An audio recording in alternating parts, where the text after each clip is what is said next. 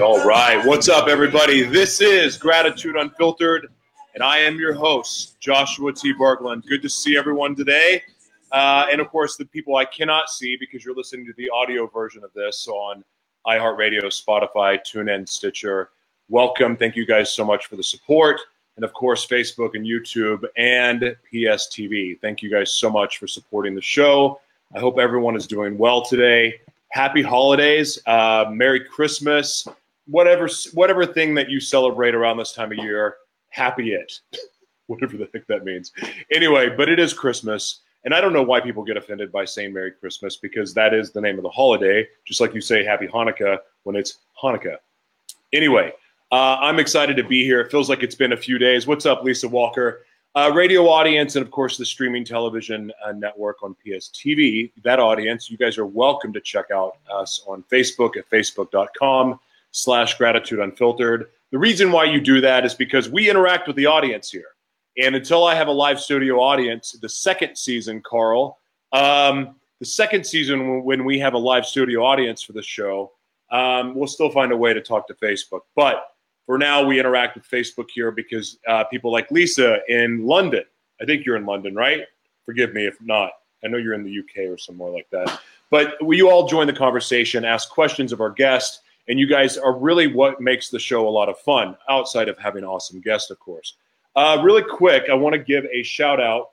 I got two different things. Some of you have seen the New Year's Evolution event that's happening. I've got really good tickets for that I'm going to be giving away. So if you're going to be in San Diego or you're near Southern California, just comment me in the section or just message me at livemana@icloud.com. I have tickets for you. And then, of course, there's a 24-hour sale for even cheaper tickets. So I'm going to be hooking you guys up. Merry Christmas to you too, Lisa. Also, I want to give a shout out to Purium. They sent me some amazing products that I cannot wait to try. So thank you guys so much for sending this and the support. I'm not going to comment on it because I literally just took it before we started. And I don't want to say anything good or bad about it because I don't have an opinion yet. So when I have an opinion about it, we'll talk about it when they come on the show and talk about it. I'm really, really excited about our guest. This is going to be a very fun show. It's going to be different because, again, I don't know what I'm going to ask. We'll just see what's going to happen here. I really, really quick want to also give a shout out to the Citizens Commission on Human Rights, cchr.org. Please check it out. It's basically Psychiatry is Death. I went to that museum today before the show, and I kind of got emotional. Just looking at the history of psychiatry and how it's worked, how, it's how it's psychiatry has, and how it's contributed to slavery, how it's contributed to the war on terror, how it's contributed to school shootings and suicide.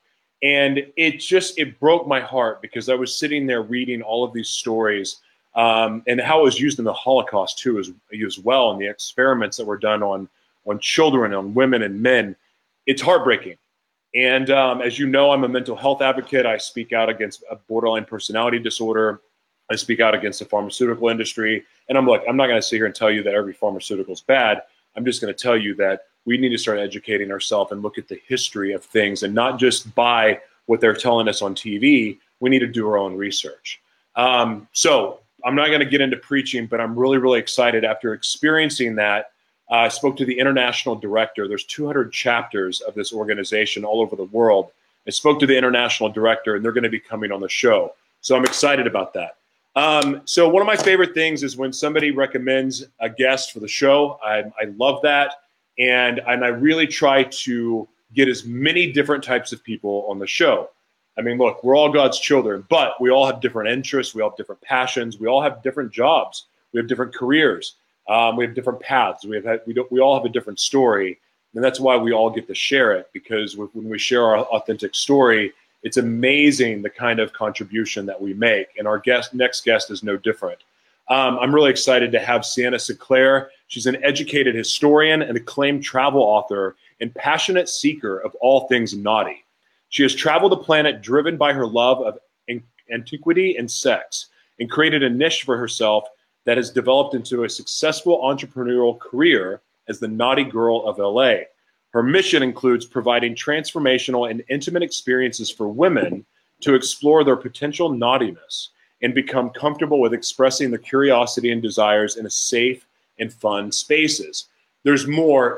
You guys can check the bio on the show. I don't want to get into a novel here, but there's a lot here that's really interesting. Actually, I'm going to keep reading. Sienna Sinclaire has become the head mistress on a non-discriminatory movement of acceptance that is changing the way people see themselves and their sexual value. Beauty is in the eye of the beholder. It's not what you see in magazines. My events are diverse. People experience that everyone is beautiful in their own way. Sienna is paving the way for a perfection-obsessed society to learn how to love and accept our physical bodies in all shapes and forms, how to cultivate confidence from the inside out and become aware of our sexual nature, learning how to own our power without the shame and guilt conventional institutions have attached to it. If this is what being on the naughty list can achieve, sign me up. Ladies and gentlemen, the one, the only, Sienna Sinclaire. And so now in the live studio audience, they're all standing up and clapping. Hello, Sienna. How are you? Welcome to the show. Thanks so much for having me. I appreciate you being patient with all of the reschedules and everything else, but I'm extremely blessed to have you here today. And you're in Los Angeles, hence the naughty girl of LA. Yeah. Very cool. So first things first, what are you grateful for this afternoon, Sienna? First, I'm grateful to be here on your show.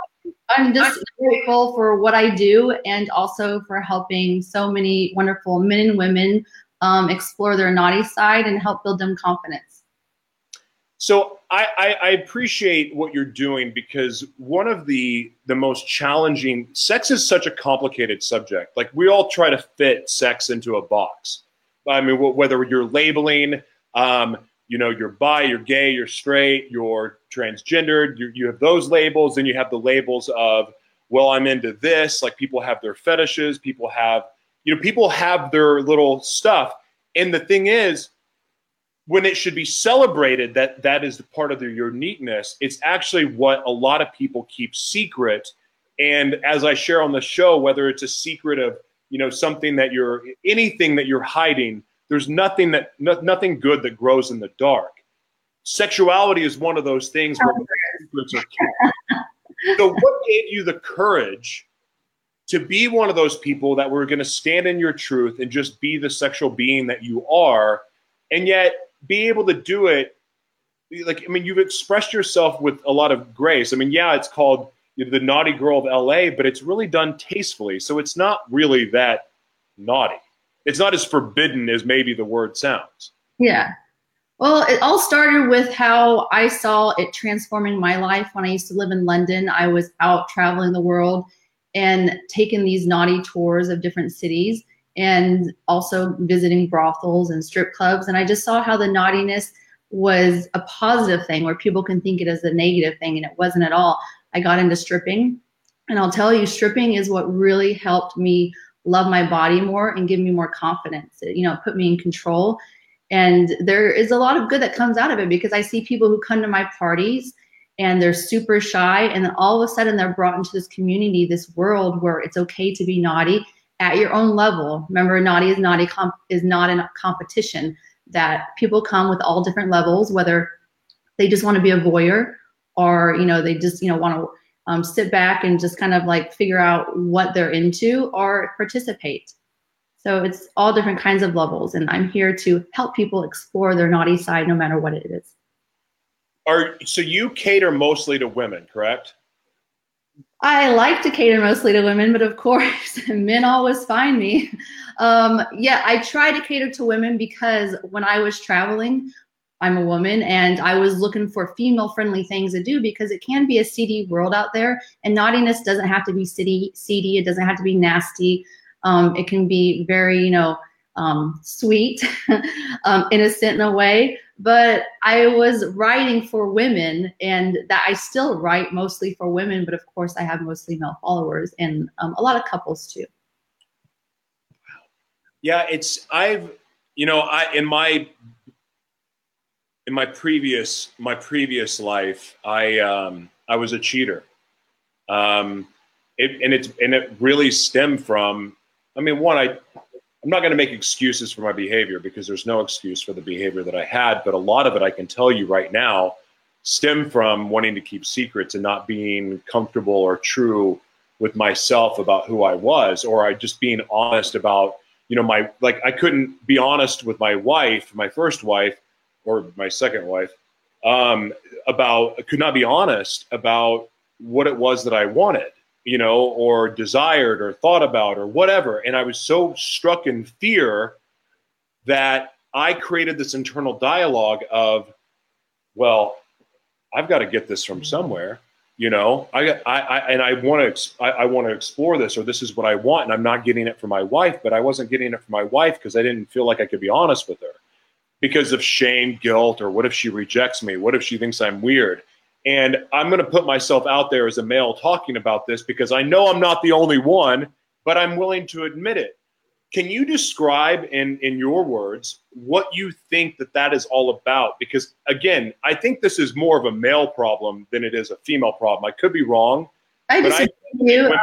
Men and women both cheat, I think, equally.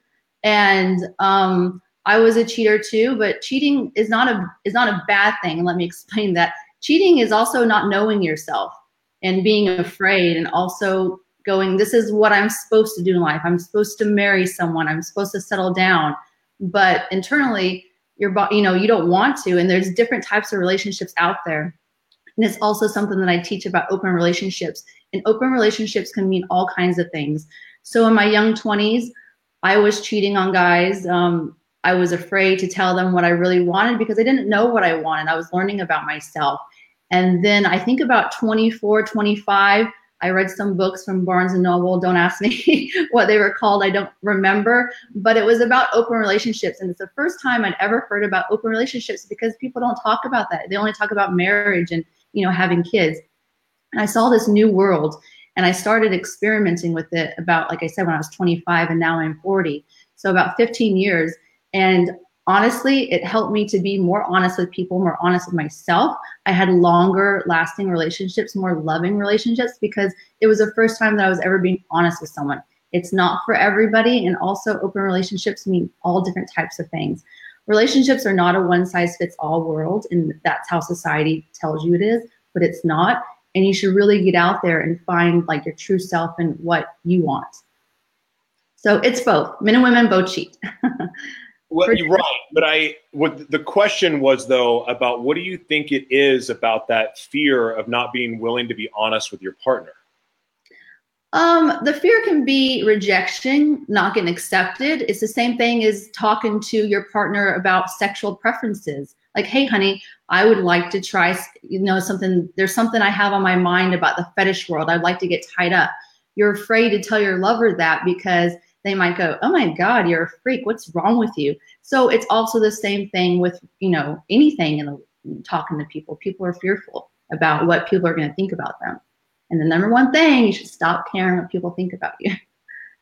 Yeah, because they're probably not thinking about you anyway. They're not. Trust me, they're not.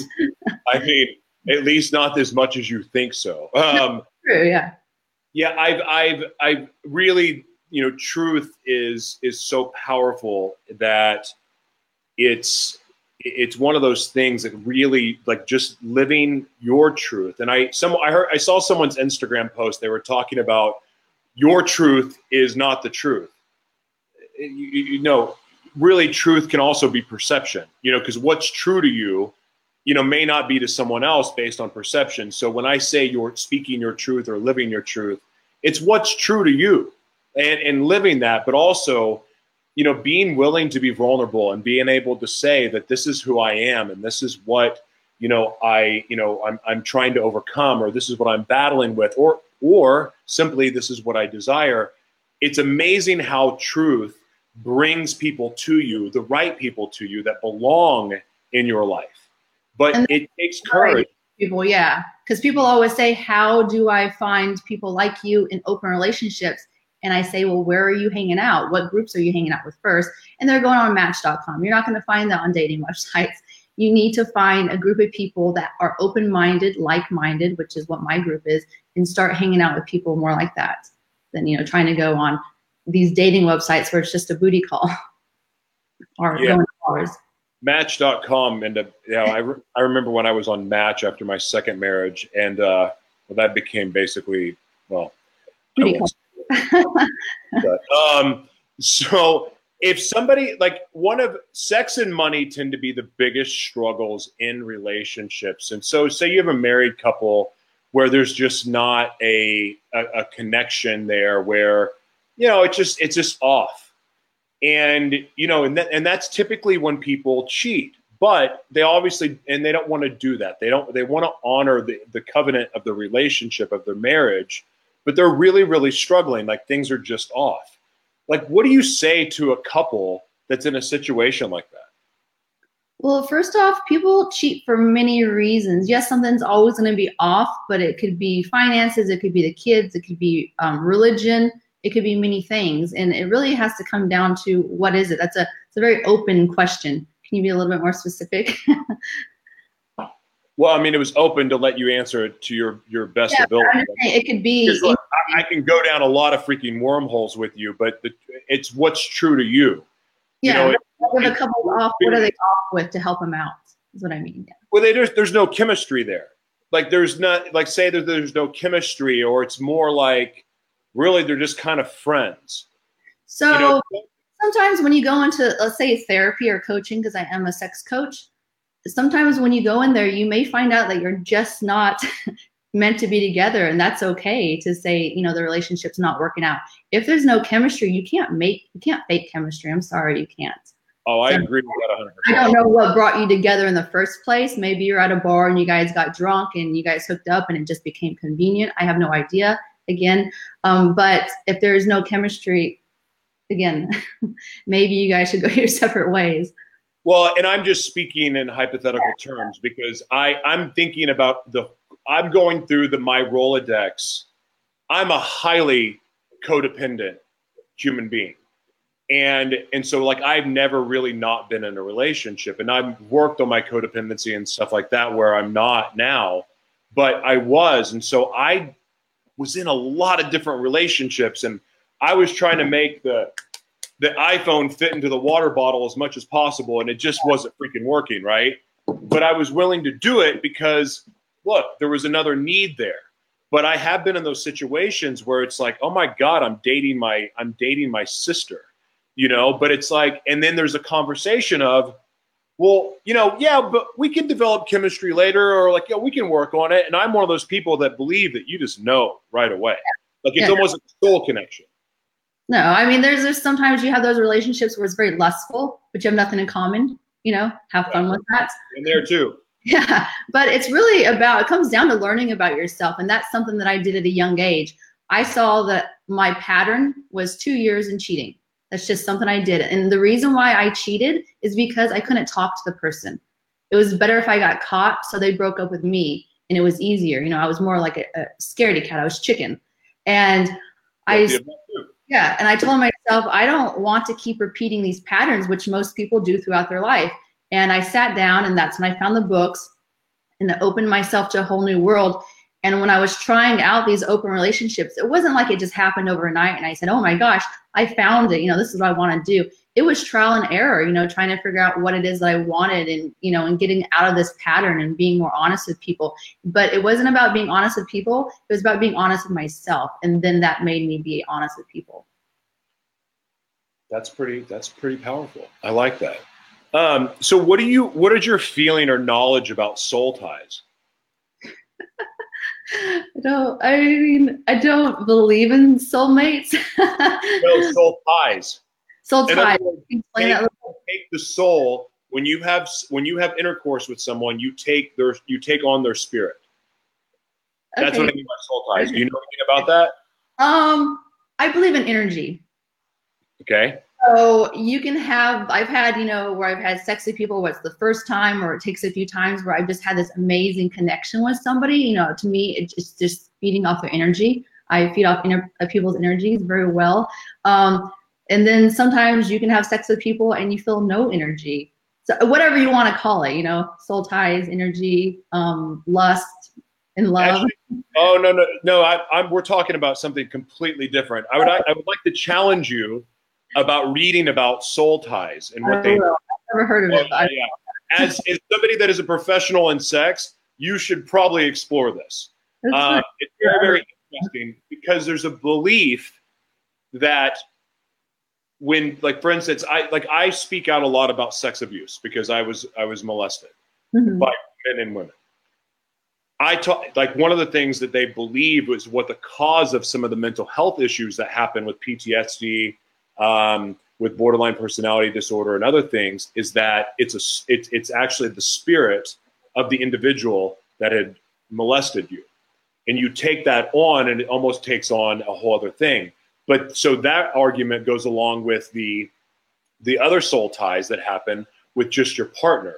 You know, that's why there's an argument for waiting till you're married and things like that, is because you do take on the spirits of the people that you're with.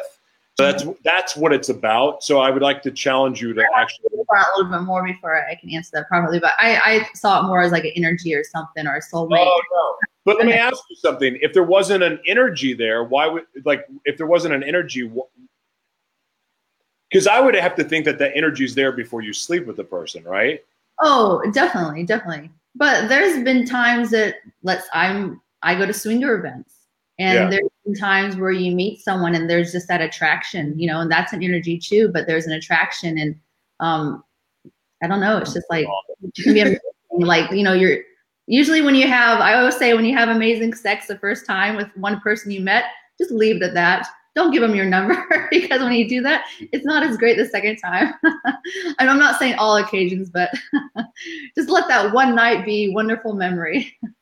Yeah, and that's something for me for a long time. Like, sex for me has been so jaded since I was a child. Like, it's really strange. Like, now that I'm married and there's, we try to do everything right, but there is legitimately, like, if my mind couldn't twist it into something strange, then it was like didn't exist for me. Like, it didn't have a desire for it, and it's something that I've been doing a lot of work to work through, because I want to have a normal, healthy love life and a normal, healthy. What's normal, you know? I mean, I don't think there's anything wrong with having weird, twisted fantasies as long as they're not illegal and you're not acting on them. But the stuff that goes through my mind when having sex, I wouldn't share with people. And there's nothing wrong with that. That's part of the fun, though. What? Is sharing it.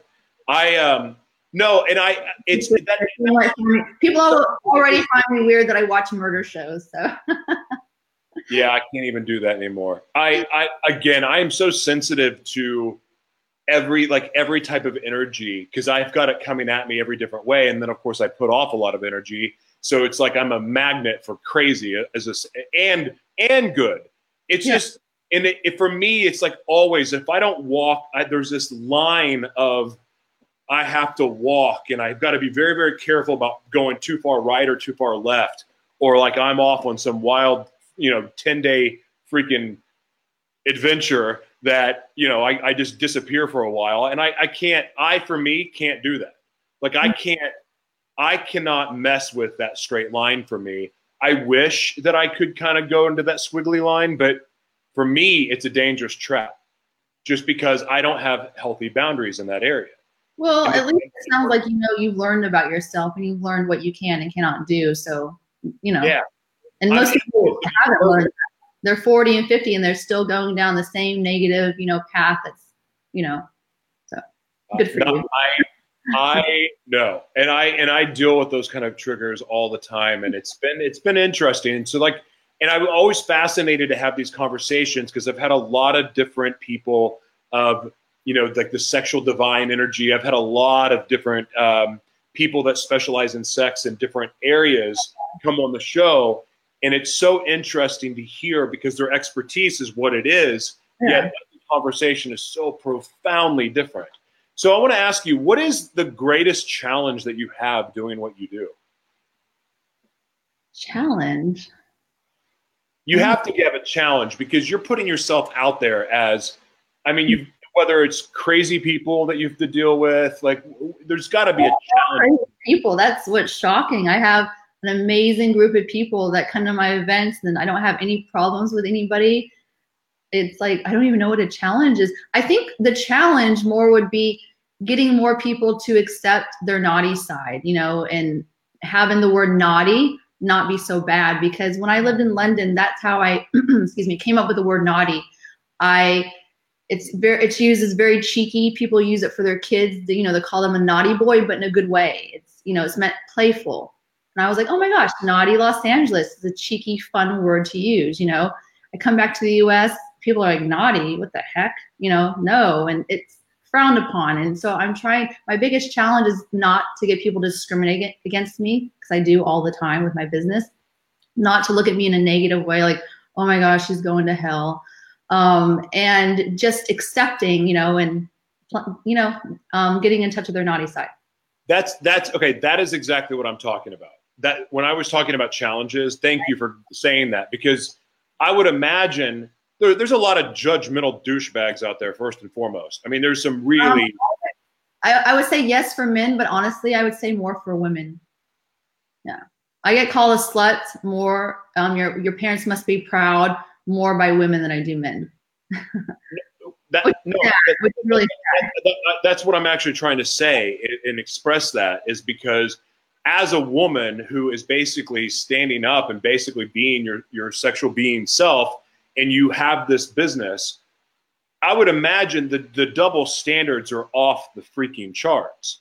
The judgment, the criticism, the, you know, other women, and yet at the same time, those same women that are criticizing you, like, what are they doing in secret? I know, exactly. And the thing is like, I'm not really doing this job for myself. I've already, you know, worked on myself and gotten to a good place in my life. I'm doing this for them, but then yet they're being negative against me. But I don't care about the negative things, because I have so many people that are very positive about my group and love what I do, and it's been life-changing for them. So what's your ultimate goal? So I mean, are you planning, like, what would you say in 10 years, what do you see yourself doing?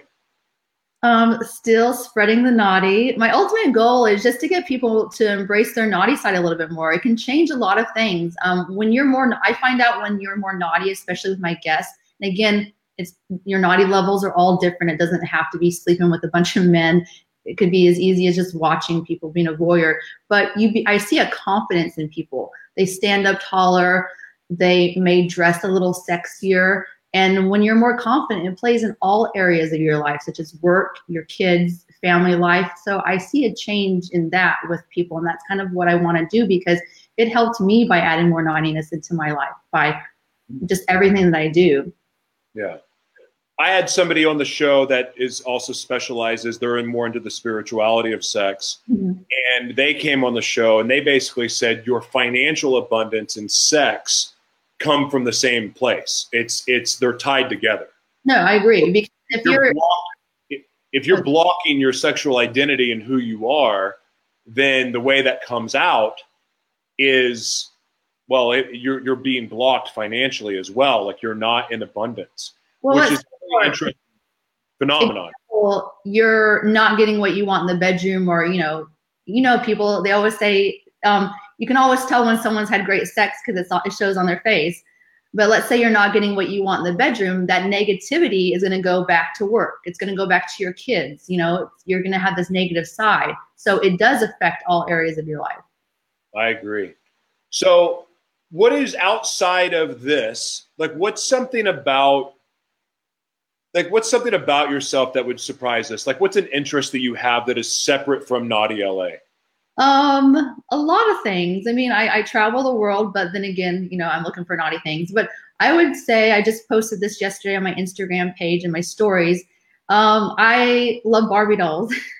And I have a room dedicated to Barbie dolls, and I just showed my whole Barbie doll collection, and people were like, wow, that's really impressive. I didn't know that about you. I have a Barbie doll Instagram page, and I take her around the world with me, put her in different outfits, and post photos of her. I've always loved Barbie as a kid because I saw Barbie as an independent woman, where I don't know how anyone thinks anything negative of Barbie. Right. But I always saw her as independent, having her own house, having her own pots and pans, not being married. And that played a big role for me as a kid. That's what I wanted to be. I wanted to be independent, not married. So yeah, it's my thing. I loved it growing up as an adult. And I said, you know what? I'm going to get Barbies. And I started collecting them. It's like the traveling gnome, but with Barbie. I did that with I had a Rock, professional wrestler, the Rock figurine. I did that on a couple of trips. It was a lot of fun. It was. People do it. I've seen random people pose with the Rock, and yeah.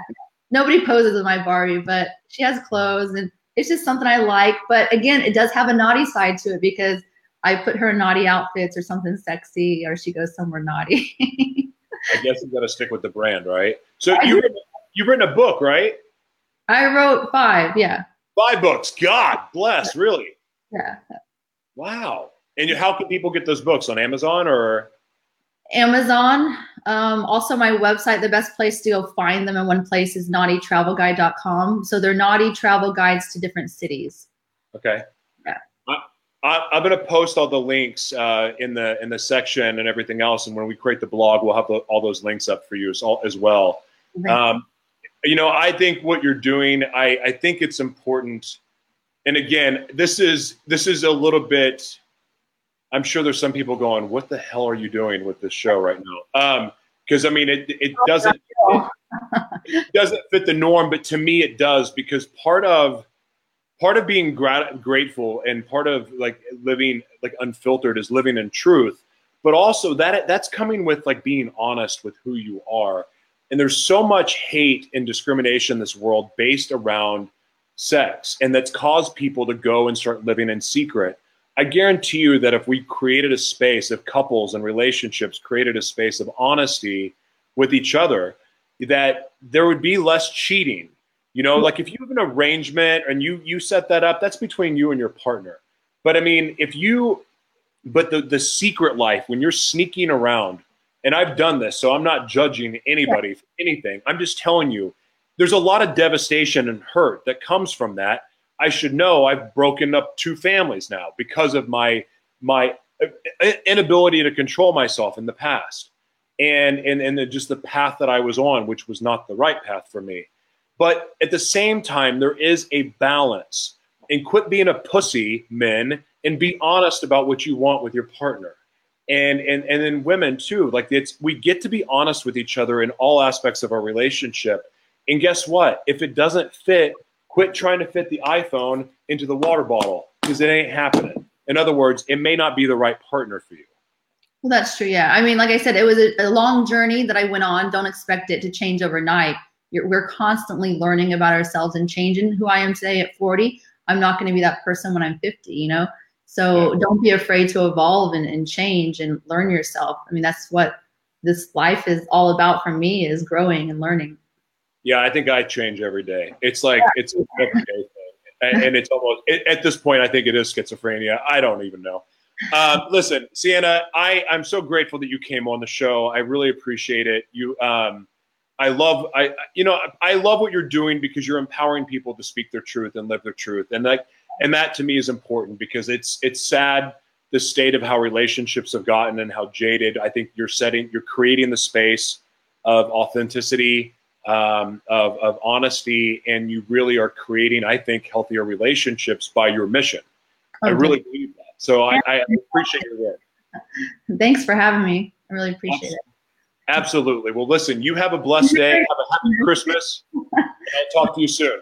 Yeah. Bye. Bye. Sienna, everybody. So, yeah, that was interesting. I personally think that, and I'm sure some of the people are like, wait a second, I thought this was a faith-based show. I'm sure some of you are just going, what the heck was that? But no, listen, I want to hear everyone's messages. If I could get the head of the Satanic Church on here, I would do it.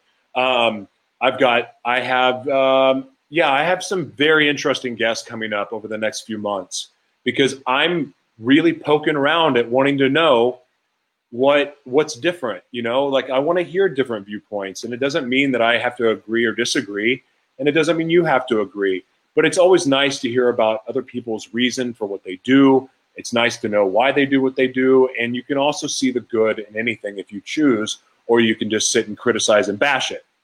You can do that too, but what's the freaking point? Okay, so I want to talk about something.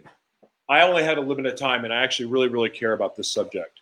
So I kind of, at the beginning of the show, I mentioned the mental health museum I went to. I'll just show it to you. So I don't know if you can see, but it's restoring human rights and dignity to the field of mental health, the Citizens Commission on Human Rights. I have the international director coming on the show to talk about like the psychiatry industry and the attack on us. It is. I'm not giving you some conspiracy theory stuff here. I'm giving you truth. Screw big pharma. Screw the psychiatry industry, because it's absolutely asinine what they're doing to people.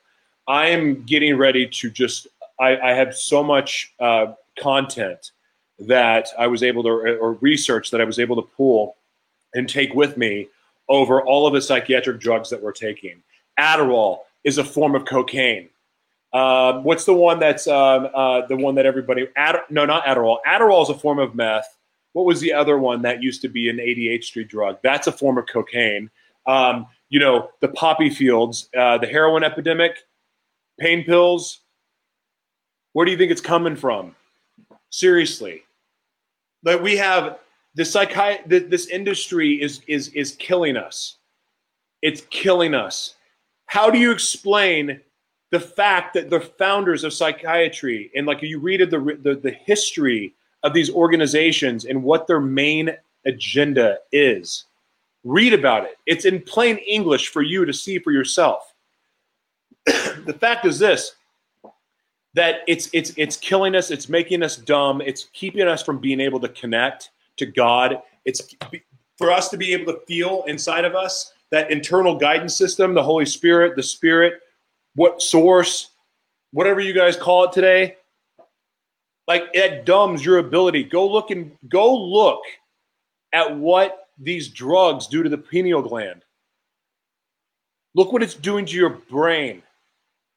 It's torture, it's murder. And when you look at how the research was done to figure out if these drugs were legit or not, look at it. Look at the history of it. It's madness. Like, if you look at what the whole point of the Holocaust was, looking at it, at its core, look at it. It's so screwed up what these people were doing to us, and yet we just pop these pills like it's nothing. It's affecting us. Look, I understand that some of us went to school and maybe we didn't learn as well. We couldn't read as well. We couldn't pay attention in class. We're falling asleep. You ever think that maybe it was just because the school system is outdated? You know, do you ever think that maybe that person that's super hyperactive is an actual genius? Did you ever think for a second that dyslexia is not a bad thing at all? That it's a gift? Go read David vs. Goliath by Malcolm Gladwell about perceived weaknesses. Most of the geniuses in this world, most of the most brilliant minds, the most creative people in this world could also be considered batshit crazy. And you start taking that medication, it takes away your gift. And I'm sure I'm setting myself up for all kinds of criticism from people about this. But I'm telling you that the research is damning against them. How, I think the amount of medication, like I was reading Ozzy Osbourne's story about the medication and the amount of stuff that the doctors gave Ozzy Osbourne. His medical bills are like $500,000 a month. There's hundreds of medications. I don't know if you can Google this or not, but read about it. How does that make any sense? And the other thing too is, think about this. Anything synthetic that we put in our body is not good. I mean, we take in a lot of synthetic things. We really do. We can't, it's almost impossible to avoid. But the fact is, if it's not naturally occurring, or if it's not something that our body recognizes, it's absolute freaking, Aaron, yeah, I'd love for us to have a conversation about this. It's screwed up. Like, why do you think like the whole reason why cannabis is legalized right now is so that big pharma can start making money on it. And guess what? Things are about to get really, really interesting in the world of cannabis. And by the way, if you think that cannabis you have is organic, you're absolutely insane too. And it's just messed up. And it's really, really, really starting to have a really bad effect on people in their inability to discern between what is good, what is not, what is good for them, what is right for them, and what's not. That ability is taken away every time that we take more medication. Every time we start putting it in our bodies, these antidepressants, these antipsychotics, these the mood stabilizers. Oh my gosh, I pulled up some stuff on mood. I'm going to be doing shows like solo for a while, just so I can freaking talk about what the research that I'm doing on this. Because as you know, I really want to prove to people that these mental health issues are actually superpowers. And maybe that's part of the mental health issue, is believing that can be a superpower, but screw you, I get to believe what I want. I get to believe that sometimes disassociation is not such a bad thing. And yeah, guess what? We get to take precautions. You know, like for me, what's up, Jessica? How you doing? For me, like I have to create a little bubble around me, okay? Because there's times when, yeah, I don't know what's real because I deal with disassociation. It sucks, but sometimes for me, I don't want to. The minute I start taking medication again, the minute I start taking it, I lose that thing that I love about me, like the one thing that I love about me, the one thing that I have that I believe is my gift from God, that we all have. It's all different, but I mean, each one of us have different gifts. But medication takes that gift from me, and I don't want to take it. Like I don't want to deal with that anymore, especially all the meds that they put me on. Even when I was just taking one, when I was just on Lamictal, it took away what made me me. Like the gift that I have, the thing that I get to use, the creativity, the drive, the hustle, the relentless nature of never giving up. That didn't exist when I was on medication. So now what do I have to do? Okay, here's the deal. That means everybody in my life, I get to educate. All right, this is the deal. I don't let borderline personality disorder define who I am, but I get to educate the people in my life and my love that it's not about you. If I get real quiet or if I shut down, it's me trying to process what is going on with me, but it's not about you. Or when I start getting the attacks in my brain, and I'm going to talk about this right now. So the last 4 days, I have been dealing with spiritual attacks that you would not believe. And this is the one that scares me. The suicide spiritual attack I knew wasn't real. When the devil was just taunting me, telling me, might as well kill yourself because I'm going to get you anyway. I'm going to get you one way or another. When the enemy was telling me that, I was like, I knew that wasn't real. The one person I'm afraid of is my dark passenger. And that attack has started coming. And you know why it started coming is because I knew I was going to be alone. I'm going to be alone on Christmas. I'm going to be alone on Christmas. I'm going to work. I'm going to volunteer. I'm staying here. Jennifer's going home to Phoenix to be with her family. That's the way it should be. But he was already talking to me, telling me, oh, you're going to be alone. And I could just feel the wings flapping of my dark passenger. Frighten me. It scares me to death. Because I shared with you the reason why Gratitude Filter Unfiltered exists is because I had a bad relapse with meth. And I went off the deep end. And because I gave up, I quit caring. I was heartbroken over something and I was angry and mad and I quit caring. And I allowed the passenger to come in because he can't get in without permission. And if you think I'm crazy right now, fine, but just talk to somebody with borderline personality disorder. I think they can explain it to you. But the point is this: God saved me. God let me go through it. I could see him. I remember I could see it and feel him going, I got you. I'm going to let you go through this, but I got you. But it happened. It was happening again. I could feel it creeping back up because I'm in isolation. Like I'm basically alone in the hills, and I'm going to be for 5 days, and I could feel it talking to me, taunting me. Come on, Let's just go. Let's go. Let's do this. Let's do this. And I know what it means. And I remember I stopped and I prayed, oh God, send me messengers. Send me messengers. Send me signs to remind me of what the truth is. Remind me of who I am. Because part of the problem with borderline personality disorder is sometimes forgetting who we are, forgetting what is real, forgetting forgetting that we do have a purpose, we have a meaning, we have love, we have a life to give, we have light to bring. But sometimes the darkness feels so much better, and that's the thing that just starts just talking away. So I prayed, because I don't want to derail this. The other promise I made when I started Gratitude Unfiltered was that I was going to take a big-ass spotlight. I've got a big-ass spotlight on me right now. I'm going to put that big spotlight, and I'm going to put it on my shadow. I'm going to talk about it. I'm going to talk about it because if I disappear for a few days, then you know what happened. If you don't see me on social media, if you don't see me doing a live or creating content, and it's like consecutive days in a row and you don't see me doing stuff, I can pretty much guarantee you what happened. I'm not proud of it. But this is why I do things the way I do it. It holds me accountable. Like, people go to AA, people go to psychiatrists, people go to doctors, people do all that. This is my light. I put a spotlight on my shadow, and I do it. I'm only doing it because I'm trying to protect myself.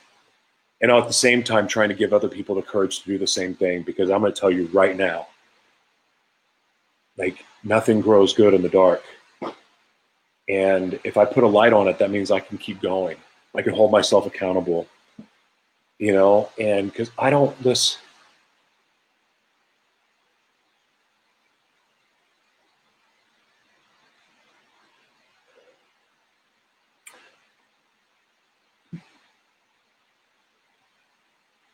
I don't want to hurt. I don't want to hurt the people I love. I don't want to let anyone down, but also I don't want to hurt myself.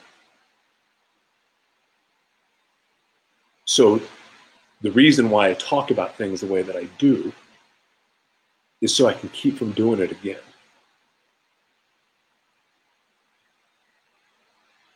It's so, I'm the master at hiding. I'm the master at going back in the shadow and disappearing.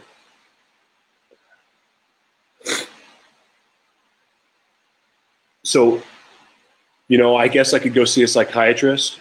I guess I could go do all those things, but I don't believe in it.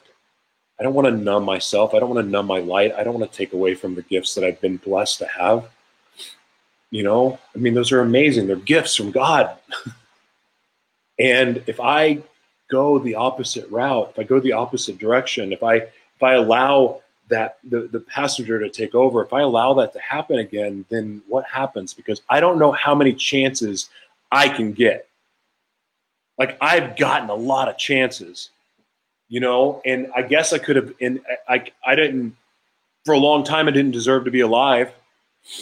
And now I do. But if I give in and allow the passenger to take over again, am I going to get another chance? Like, I'm building momentum for the first time. The things I've been working on for 5 years are finally coming together. Finally. And so I care enough about the people I love, and I love myself enough to do whatever it takes to prevent it from happening. And whatever it takes doesn't mean going to take as much medication as I can take. It's doing what's necessary. And for me, it's putting a light on the shadow. For me, it's talking about it. For me, it's just revealing the ugly truth. You know, I can't change anything that I've done. And the best thing that I can do, the best thing that I get to do, is just to be honest and live my life, you know, the best I can. but also take all the precautions that are necessary and do the work that's necessary, because I want to stay on the path that I'm on. I want to stay on the path that I'm on. You know, I get a lot to I do some crazy things, you know. I'll take some crazy leaps of faith. I believe in taking chances. I believe in taking leaps of faith. You know, like even when they don't work out, it's okay. Like I really think that we are all blessed when we take those leaps, and it feels right in our spirit. It feels right in our heart, and we take those leaps and we take those risks. You know, I think that we ultimately get rewarded for it, or we experience joy, which is a reward. You know, or we're blessed in some way, or we inspire somebody to do the same thing. Like that gives meaning and purpose to it.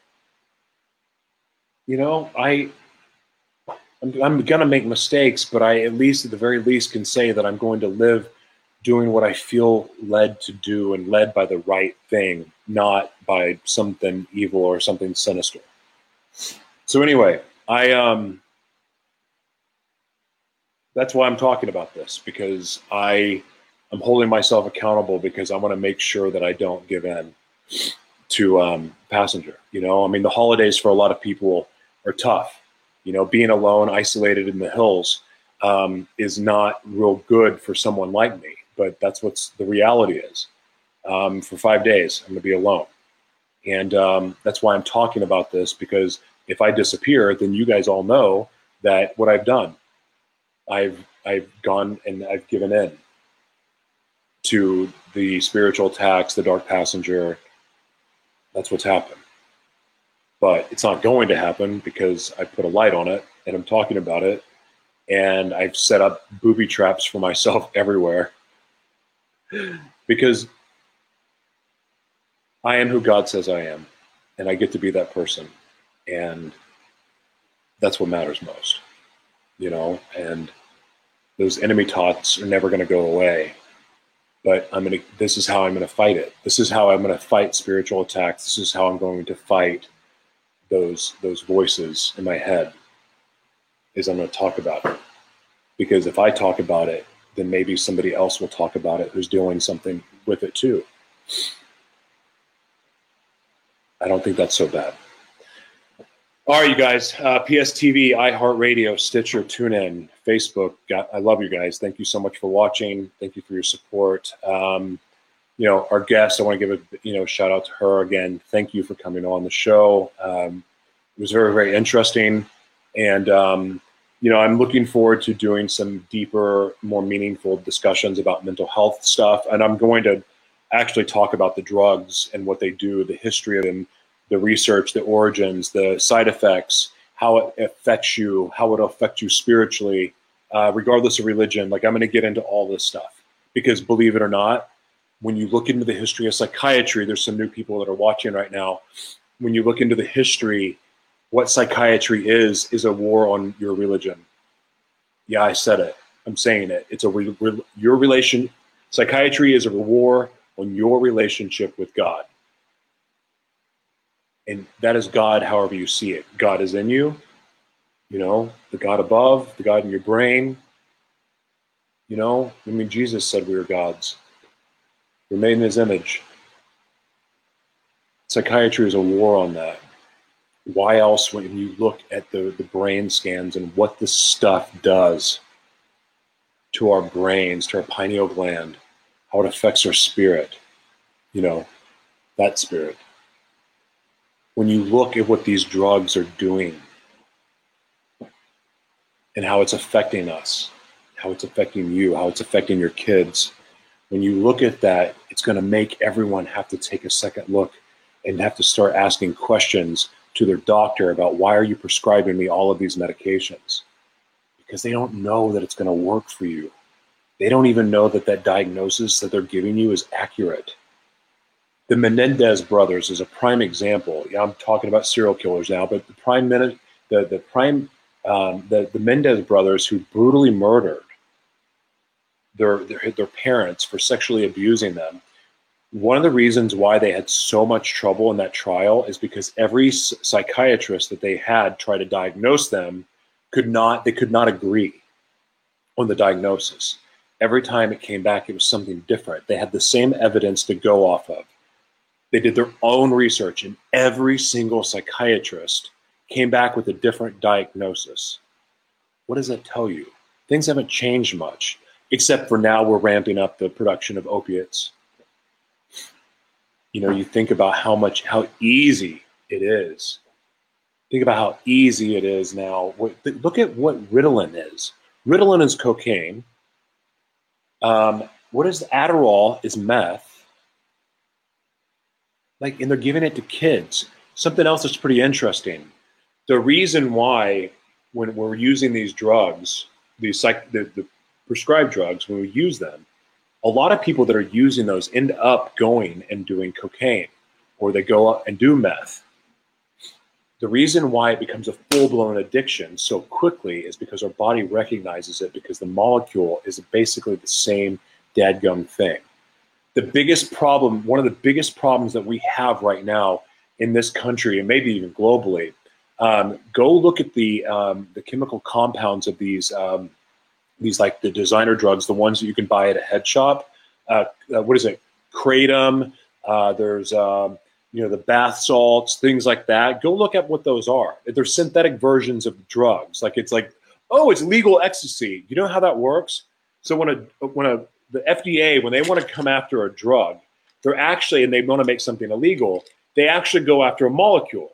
Well, these drug makers, the way they get around it, you remember like ephedrine and mini-thins and stuff like that, pseudoephedrine, ephedra, and then 1,3-dimethyl, like all of these pills, right? So the way that they work it is all they have to do is go in and change the chemical compound. I don't know why I'm holding up this bottle, but where they go in and they tweak a molecule and then it's off. And guess what? Then they have to start the process all over again to go after that ingredient to make it illegal. That's why, Kratom was a bad example, Aaron. But that's why it's so hard with these over-the-counter drugs to keep a track of it, because someone has to go fight it. Someone has to die before they can make a change, because it'll fly under the radar. So all of these things are brutally affecting us in ways that we can't, and the synthetic nature of it makes it even more dangerous. I didn't mean to say kratom, Aaron. Wrong example. I was thinking of the zombie, the one that makes everybody the crocodile drug, the one that is making people eat people's faces in Miami. I forgot the name of that one. But the point is this: it's dangerous. And really, really, before you just accept what your doctor says, you should do your research on the drug and the history of it, because it could very well save your life, and especially if you have a child. Think about what you're giving your child. You talk about not wanting to give your kids sugar, and you're worried about this and that, but then you go give them meth. It's kind of a double standard. Take the time and do your research. Don't trust what your doctor tells you until you've done your own research, because the research is available for you. Are you making an argument for kratom, Aaron? So anyway, I'm done preaching for now, but I'm going to start coming in and going after. I'm going to start doing some shows about the history of these drugs that are being prescribed to us, and what the origins were, the root of it, where they came from, who they did research on, to discover how these things work and what the real purpose of psychiatry is. Because we're not as sick as they try to make it. We're just unique and different. We may be a little insecure. We may be a little uncomfortable with truth. We may get bored. Well, maybe you're a freaking genius and you need to apply yourself. Maybe you need to find something that interests you. Maybe we need to start looking and having conversations about alternative schools, because the way that we've been getting taught is not right. I was basically told I was dumb in school. I'm not dumb. I thought I had a learning disability. I thought all kinds of things, but the truth is no, I'm actually really smart. And so are you. You're really smart too. Maybe you just weren't taught in a way that your brain understood it, because you learned a different way. Quit telling kids they're dumb. Quit telling people they're stupid, or they're crazy. Because I really, really believe that your mental health issue is actually the biggest blessing that's ever happened to you. That's what I believe, and I'm going to bleeping prove it. All right. God bless.